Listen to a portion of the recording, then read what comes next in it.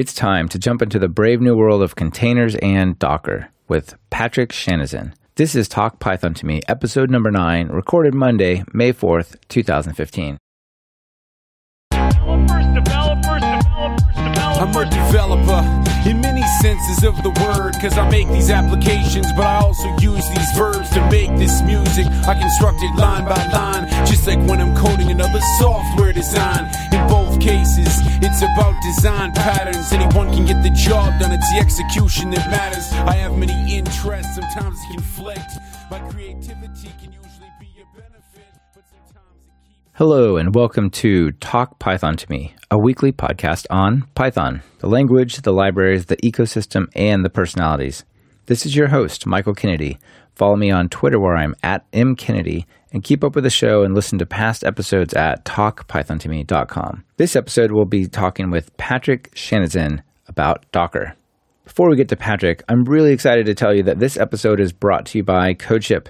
CodeShip is a platform for continuous integration and continuous delivery as a service. Please take a moment to check them out at codeship.com or follow them on Twitter where they're at CodeShip. Now let me introduce Patrick. Patrick Shanahan is a member of the technical staff at Docker Inc. He helps build Docker, an open platform for distributed applications for developers and sysadmins. Patrick is a software developer and storyteller. He has spent 10 years building platforms at Netscape and Sun, 10 more evangelizing platforms at Google, VMware, and Microsoft. His main professional interest is in building and kickstarting the network effects for these wondrous two-sided markets called platforms. He worked on platforms for portals, ads, commerce, social, web, distributed apps, and of course, the cloud. Patrick, welcome to the show. Hey, Michael. Thanks for having me. Hey, I'm really glad that you're here, and I'm super excited to have Docker on the show. Ever since I learned about Docker, there's a few times I've learned about some technology and it has completely taken over me, and somehow I'm obsessed to learn it. And when I figured, when I came across Docker, when you guys announced it, I don't know, was it a year ago? About 2 years ago, right? Yeah, I came across it and I'm just, oh my gosh, I need to learn this. I need to understand this because this is going to be huge. And I really think Docker and these container technologies are going to change the way we build and deliver software. So let's start with telling the world, what is Docker for those who don't know? Sure. So Docker is an open source project that was announced by Solomon Hykes, the founder of .cloud and Docker, 2 years ago at PyCon.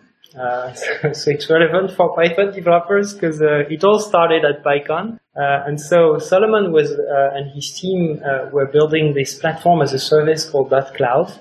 And they were struggling with adoption. It's a time when, at that time, I was at Google. I was doing a Google App Engine. There was Heroku, who's been bought by Salesforce. And so .cloud had trouble attracting developers to their platform as a service, which allowed you to deploy applications in PHP, Python, and multiple languages. While at the time, a platform like Google App Engine, for example, was limited to Python and Java as runtimes, and Go as well. And so they were struggling with adoption, but they had this gem inside of .cloud that they were using to build their platform as a service that was called Docker. And that was an easy way to package and distribute, build, ship, and run Linux containers.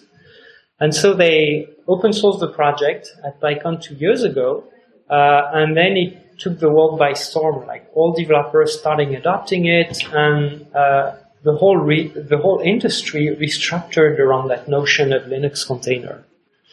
So Docker essentially is a set of tools that allow you to build, ship, and run distributed applications based on Linux containers. So there's the Docker command line, which is at the same time it's a unique binary that has a client and a daemon. And the daemon lets you get images for containers on your local machine or on a server, and run them in a Linux container, like isolated from other workloads on that machine. So you can have your own file system, your own users, your own network namespace, And so Docker is based on Linux namespaces and C groups. And then you have Docker Machine that lets you provision machines running the Docker engine on any cloud provider, like Google, Amazon, Microsoft, but also locally on your machine on VMware, VirtualBox, or Hyper-V. So Docker itself, Docker Machine to provision the machines. Then there's another project called Docker Compose that allows you to assemble all these containers that you're using to build your microservices into a single unit that you can run on your laptop for development or ship to the cloud as a single unit. So typically you would have, for your typical Python app, maybe you're using Django or Flask, you would have one container that has Django, your Django application with its code in it, and you would link that to another container that has Redis or MySQL. And then you can start all this with a single command, Docker Compose.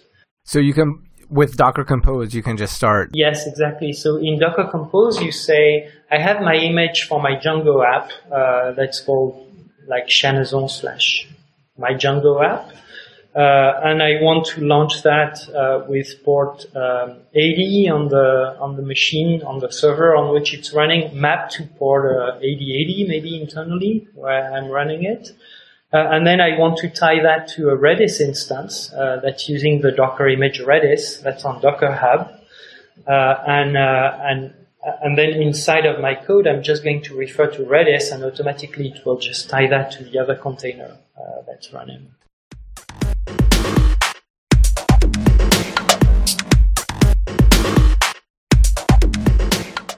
CodeShip is a hosted, continuous delivery service focused on speed, security, and customizability. You can set up continuous integration in a matter of seconds and automatically deploy when your tests have passed. CodeShip supports your GitHub and Bitbucket projects. You can get started with CodeShip's free plan today. Should you decide to go with a premium plan, Talk Python listeners can save 20% off any plan for the next 3 months by using the code TALKPYTHON, all caps, no spaces. Check them out at codeship.com and tell them thanks for sponsoring the show on Twitter, where they're at CodeShip.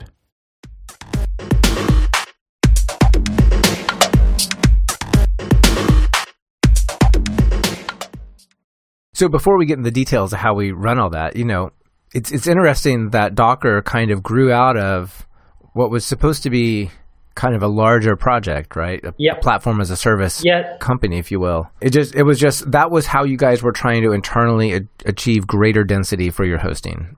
Yeah, that's exactly right. And the notion of running Linux containers has been around for a really long time. Or actually, containers themselves have been around for a long time with FreeBSD jails. In the 2005, there was already the notion of Solaris containers in Solaris. So that notion of containers existing for a long time, and that's the way Google is running its workloads inside of Google data centers, using Linux containers for isolation in order to be able to run workloads with a very high density, because it's using Linux or operating system virtualization, operating system level virtualization, as opposed to running on top of virtual machines. Right. So I think that's a super important difference or distinction to make between these containers and virtual machines. So if I create a virtual machine, maybe it's a couple of gigs for the file system and the operating system and all my data and everything I've done to it. Maybe it uses 2 gigs of RAM. When I start and stop it, it's got to boot up like a regular machine. It's a big blocky thing. How big are these Docker containers? Yeah, they can. So Docker containers compared to virtual machines can be much smaller. They can be big as well, but usually they're much smaller. And another advantage they have over VMs is that the image format for Docker images, they are layered. So you build a layer, you can say, I'm going to inherit from the Ubuntu layer, and then I'm going to install Python on that, and then I'm going to use pip to install my requirements on that. Each of these instructions generates a different layer, And when you're using the Docker pull to pull the image or Docker run to run that image, what it's doing is that it's looking in its local cache to see, oh, hey, I have Ubuntu already in there. So I'm just going to download the image that adds Python to it and then the one with the requirements for my app. So there's an additional density in terms of storage as well that goes with it. While when you're packaging your app for a VM, you're just building that monolithic VM image with everything from the version of Linux or Windows that you're running in there, the full operating system, plus your application code and packaging. And every VM you start has all these data.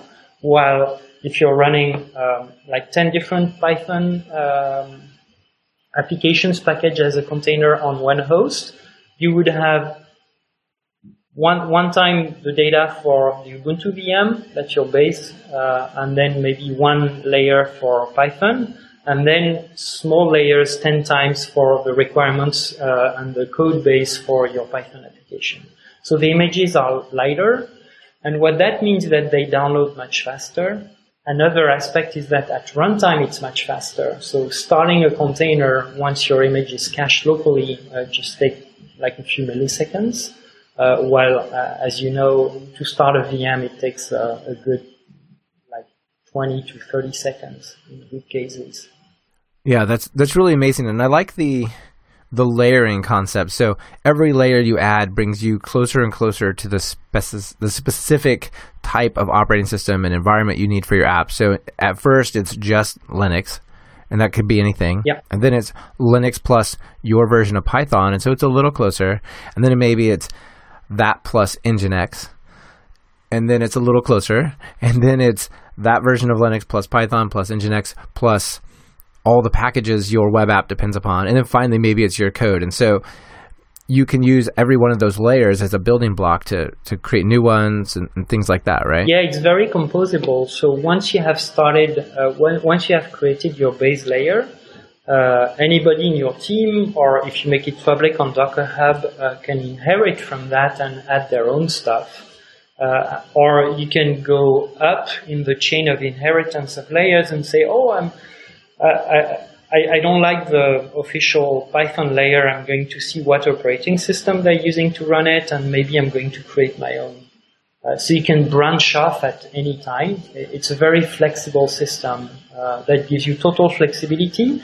And at the same time, to me, the big differentiation is that the speed aspect to it, the fact that downloading images is much faster because images are layered, and starting a container is like 10 times or maybe 100 times faster, depending on the cases.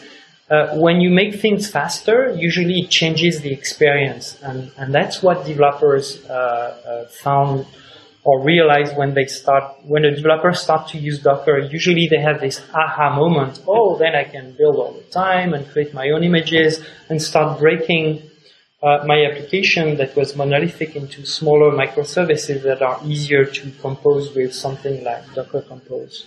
So it goes hand in hand with two big shifts in software engineering that happened in the past 5 years. One of them is microservices, the fact of breaking up your application into smaller services that can be scaled and developed independently. And the other one is DevOps, where dev teams and ops teams are working together with continuous integration and continuous delivery using the same tools to achieve continuous delivery of their application. And so the container is a really nice unit of collaboration between devs and ops. I think you're right that the size makes that really even possible to some degree. I mean, so let me give you my mental model for the DevOps story, and maybe you can tell me how I have that slightly wrong or improve on it or whatever. So in my mind, I'm thinking there's some developers building their app, and probably they have some kind of continuous integration set up where, you know, they check in, some automated build happens, some tests run, stuff like that. So I could build, instead of just running my code directly, checking in and running my tests directly on the build server, I could create a container. And when I do a check-in, the build server could actually create one of these containers, push my code into it, run that code in that actual container environment. And if I'm happy, maybe I could automatically push that out to some cloud provider. And the thing that's actually running is the thing I tested and built locally. Yeah. So there's no sort of environmental differences or anything like that. It's just that is the thing. I can actually ship almost the infrastructure. Yeah, I think you got it right.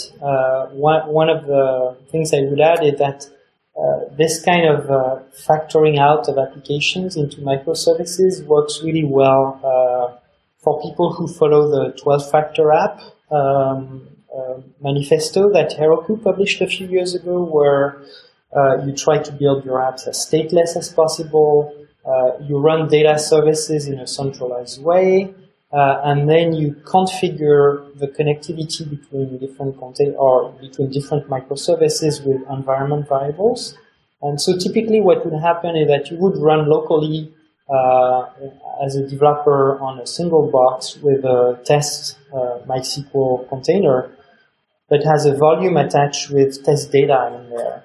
And then when you just got pushed to a build server, the build server deploys that into a cloud QA environment where automated tests are deployed, and then there the container would be tied to a test MySQL database that maybe is maintained by operations. So this is where the split between dev and operations happens, where the devs specify all the requirements that they have for their app in the container, and then the ops are providing the right plugs to the right services in different environments. And then eventually you would push that to production, where typically there would be a sysadmin that would decide, hey, this build is ready to go to production. I'm just going to trigger the fact that in production the image is going to be pulled. It's the same image that I had on my dev box, but there it's configured to go to my production MySQL cluster. That's really amazing. So how do I deal with persistent data? I've got this, let's say I create one of these Docker containers that contains like MongoDB. MongoDB has to have a data store somewhere on the file system. How do I kind of deal with inversion that? Is that actually in the container? Is that somewhere else? How do I, if the database schema changes, as the new container comes up, what do I do? That seems a little tricky. Yeah, definitely. So Docker has this notion of volumes, where in your container you can mount a directory that is on your host machine, and this is where you would keep the data. And typically there's also another notion that is called a data container, where you just launch a container that just has a volume attached to it, and then you mount the volumes from that container into your runtime container. And then changing database, like from development to production, would just be a matter of changing the volume or the container you're mounting your volume from. So that's the notion of volume that lets you have persistent containers. There's one issue with it in Docker today that lots of people are running into when they try to deploy in clusters, which is volumes can be attached only for local file systems on the engine on which you are triggered, on the host on which you are triggered. And there's a company called ClusterHQ, which is building an add-on to Docker called Flucker. We're working with them to make it a plugin, like a real plugin in Docker. So that there's work underway to make that happen right now.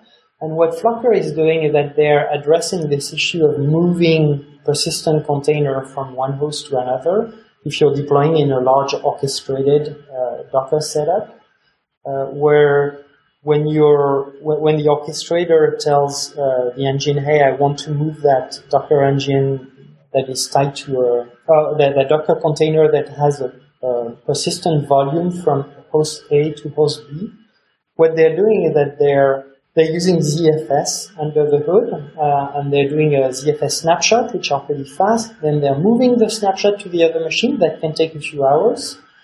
And once the snapshot is moved, they can start your server take a diff of the snapshot and push it on the other side, which is faster, and then they restart your container on the other side. That sounds really helpful because it seems like there's a lot of complexity, more and more containers that get involved and more horizontal scale that gets in there. Yeah, container persistence is really an interesting issue where there's lots of research right now and lots of companies looking into that and how to enable this.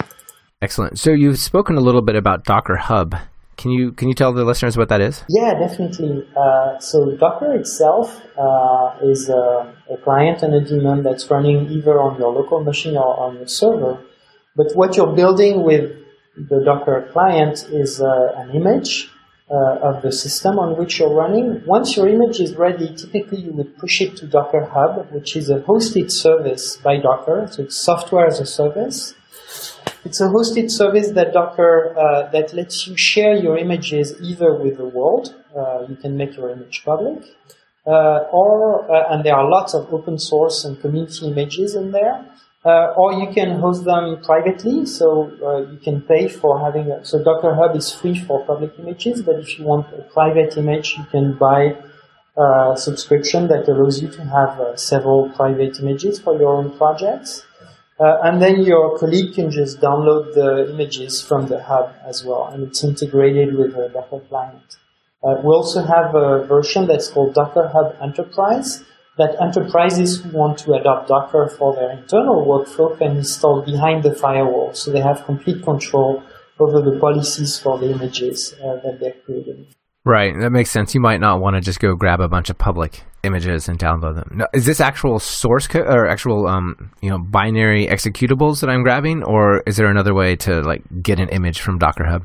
So what you grab from Docker Hub, these images are actually tables that are gzipped for each of the layer with a bunch of metadata explaining the Docker engine how to reconstitute the image of your operating system in there. Okay, excellent. So it might tell me how to install Nginx or how to install Python 3 or something like that. Yeah, exactly. So we host official Docker images for many open source projects. So for example, for Python, there's an excellent, I used to take images from the community initially, and then I switched to the official image, which is called Python. And so in order to run Python in Docker, you just say Docker run Python.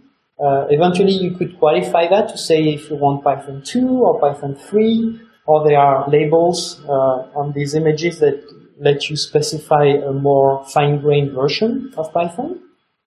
And once you run the image, it comes with I don't remember which flavor of Linux, and then Python all installed with the tools for developing there or for running Python workloads. That sounds like a really easy way to get started for the Python developers. That's cool. Yeah, and that's one of the things that I love. So I joined Docker just 2 months ago.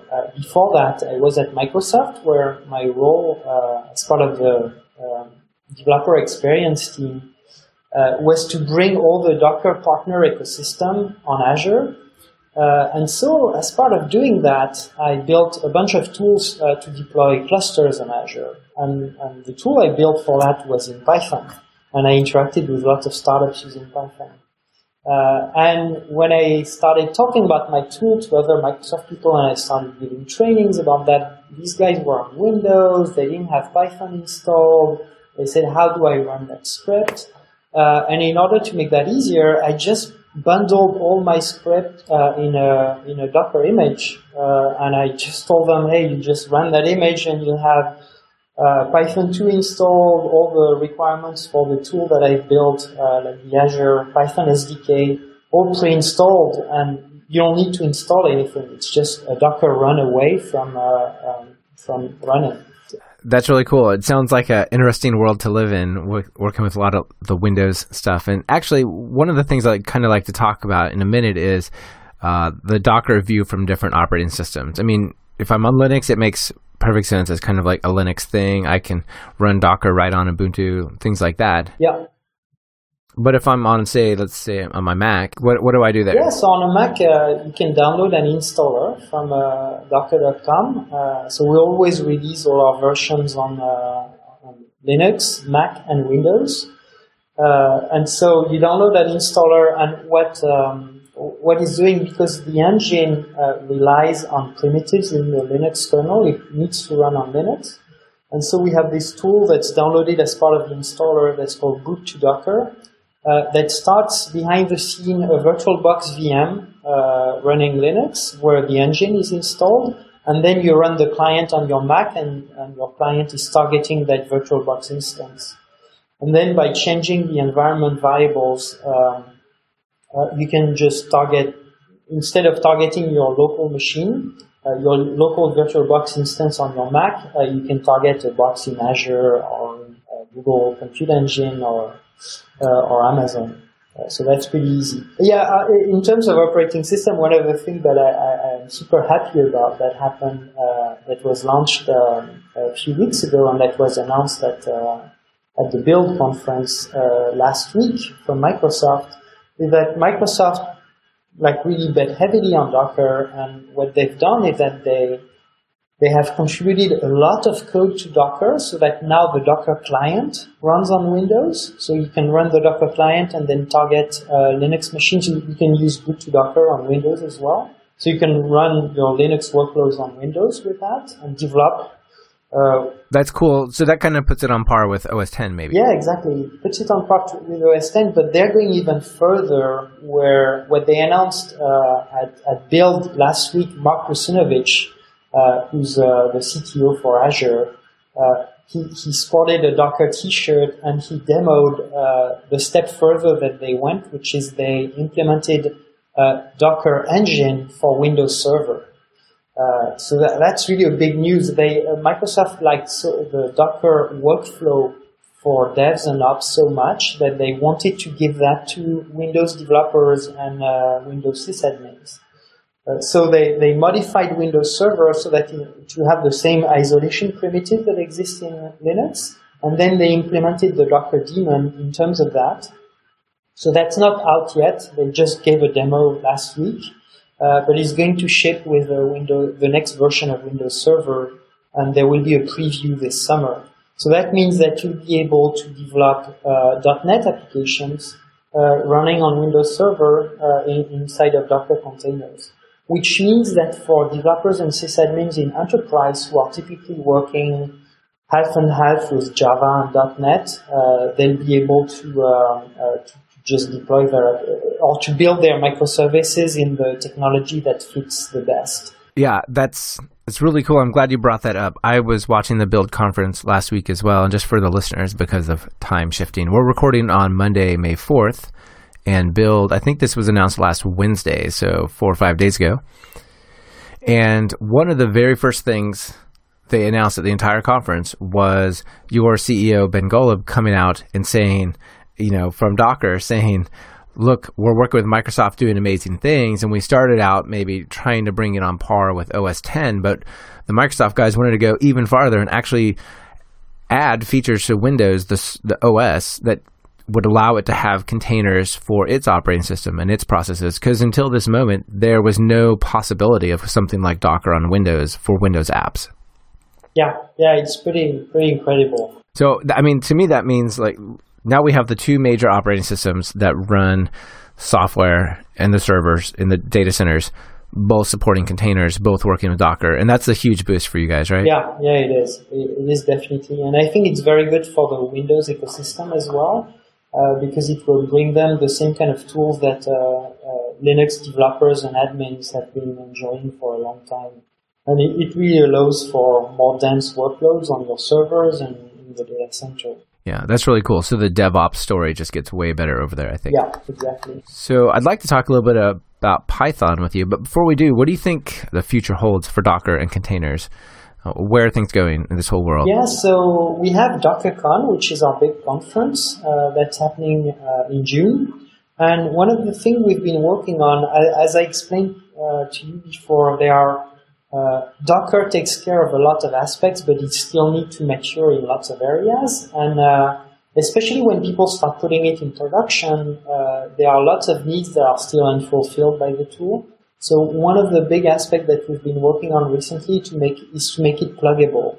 So we're working on a plugin model with people like Weave, who are building virtual networking or Cluster HQ who are building portable volumes so that they can run as plugin in Docker Engine, and so that you would be able to define networks for your containers that span your own data center and maybe Azure and Google, or like two public clouds. So that's on the Weave side, and on the Cluster HQ side, it's like moving volumes from one to the other. We're also working on making sure Docker Machine lets you provision Docker daemons everywhere. There's been lots of improvement to Docker Compose. And also, one of the big topics that's happening right now is once you start building all your apps as microservices running in containers, the next step is how do you orchestrate them? And I have a whole deck on that I'll send you, where there's at least 6 or 7 containers in that space. Again, as I used to say, the whole industry reorganized around this. Before, people were building platform as a service, and that whole industry refocused towards orchestrating Docker containers. So the unit now is the microservice package as a container. And in the orchestrators, you have Docker Swarm, which is one from Docker itself. So it's a native orchestration solution that works multi-cloud. There's Kubernetes from Google that's inspired by what's running internally at Google, and that's open source. There's Apache Mesos, done by Mesosphere, and they're running in production in lots of different places. They're coming from Twitter originally. I think Netflix runs it as well. And there are smaller players like Deis or Tutum, which is running on Azure as well. So there's lots of activity in that space of Docker container orchestration. Yeah, that seems like where the real challenges lie. And if that gets easier and easier, then, the sky is the limit. So that's amazing. Yeah, on the Docker side, we're trying to make the whole experience easier. Like with machine, it's like one command to provision new machines in different clouds. And then it's integrated with Swarm, so you can say, I want all these machines to be in a single cluster. And then with Docker Compose, you can say, I want to, there's the start of an integration where you can say, my app that's composed of multiple services, please deploy that to that Swarm instance. And then it will just provision it in the right place in the cluster where there's some room. So we're really trying to make the experience much easier for developers and sysadmins. Cool. Yeah. The more you guys encourage and make it easy to break our apps into small little services, then the challenge becomes linking them together, right? So it sounds like you're doing some great work there. Fantastic. Yeah. And one advantage I would have to add that there is to this microservice approach and that Docker enables is once you start breaking your app in microservices, you can start innovating in terms of what language and platform you're using for each of the microservice. So as opposed to being stuck, for example, with a Django app running in Python 2.7, and you made that choice and there's some legacy code that cannot be ported to Python 3, you could say, I just break my app in 10 different microservices, and for this microservice, I don't have any legacy, I'm going to write it in Python 3. And for the developers, it's just a matter of saying, I'm inheriting from Python column 3 as opposed to Python column 2 when you're creating your image. Oh, that's really neat. So maybe it's a gateway for a little more flexibility in the technology you choose. Yeah, and I think especially for the Python community where that big gap between Python 2 and Python 3 developers happen, I think this breaking up of large monolithic applications into smaller microservices where you have more freedom to test new stuff may be a good way of introducing Python 3 to your environment. For sure. Do you see anything like that happening in the data side of things? So, if I'm using MySQL and relational databases in some big monolithic way, could my different microservices be using like NoSQL, say MongoDB or Redis here and there, and then maybe one other part still using a relational database? Oh yeah, I've seen a lot of that where people are starting. Well, once your microservice has a smaller footprint and like a single functional goal, then it's easier to say, I'm going to back that up with Redis or MongoDB, as opposed to storing everything in MySQL. Because maybe I'm building an e-commerce application and I need the relational aspect for parts of it, but maybe for like tracking referrals or the social media aspect of how people are tweeting about products on my website, maybe these small services can use different types of databases or data backends. Yeah, that seems like a perfect way to choose the right database, the right job there. Yeah. Cool. So you guys, do you use Python internally?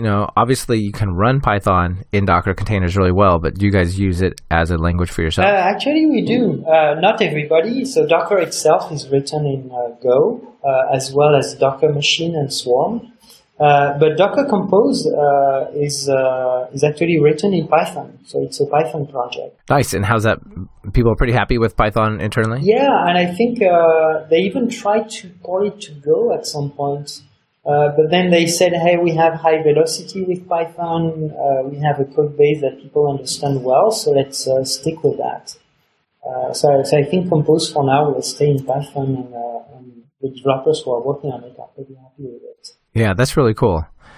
So if I'm a listener and I'm out there hearing this and I'm like, this is awesome, I have to get started. What do I do? How do I get started? Yeah, to get started, you go to docker.com. We have lots of tutorials. If you're on a Mac, you just download Docker for Mac. For Linux, depending on the distro, either there are packages or you can download the binaries directly. And for Windows, there's an installer as well. There's also another project you may want to take a look at that's called Kitematic. That one runs only on Mac OS, and it's a Docker client GUI. So it shows you all the containers that you can find on Docker Hub, and you can say, oh, just start this one, launch a terminal where I can script it or connect to it, and it shows you the logs, the volume that you have attached, so you can go edit the files and all that. So that's a very easy way to get started. Kitematic, I would say.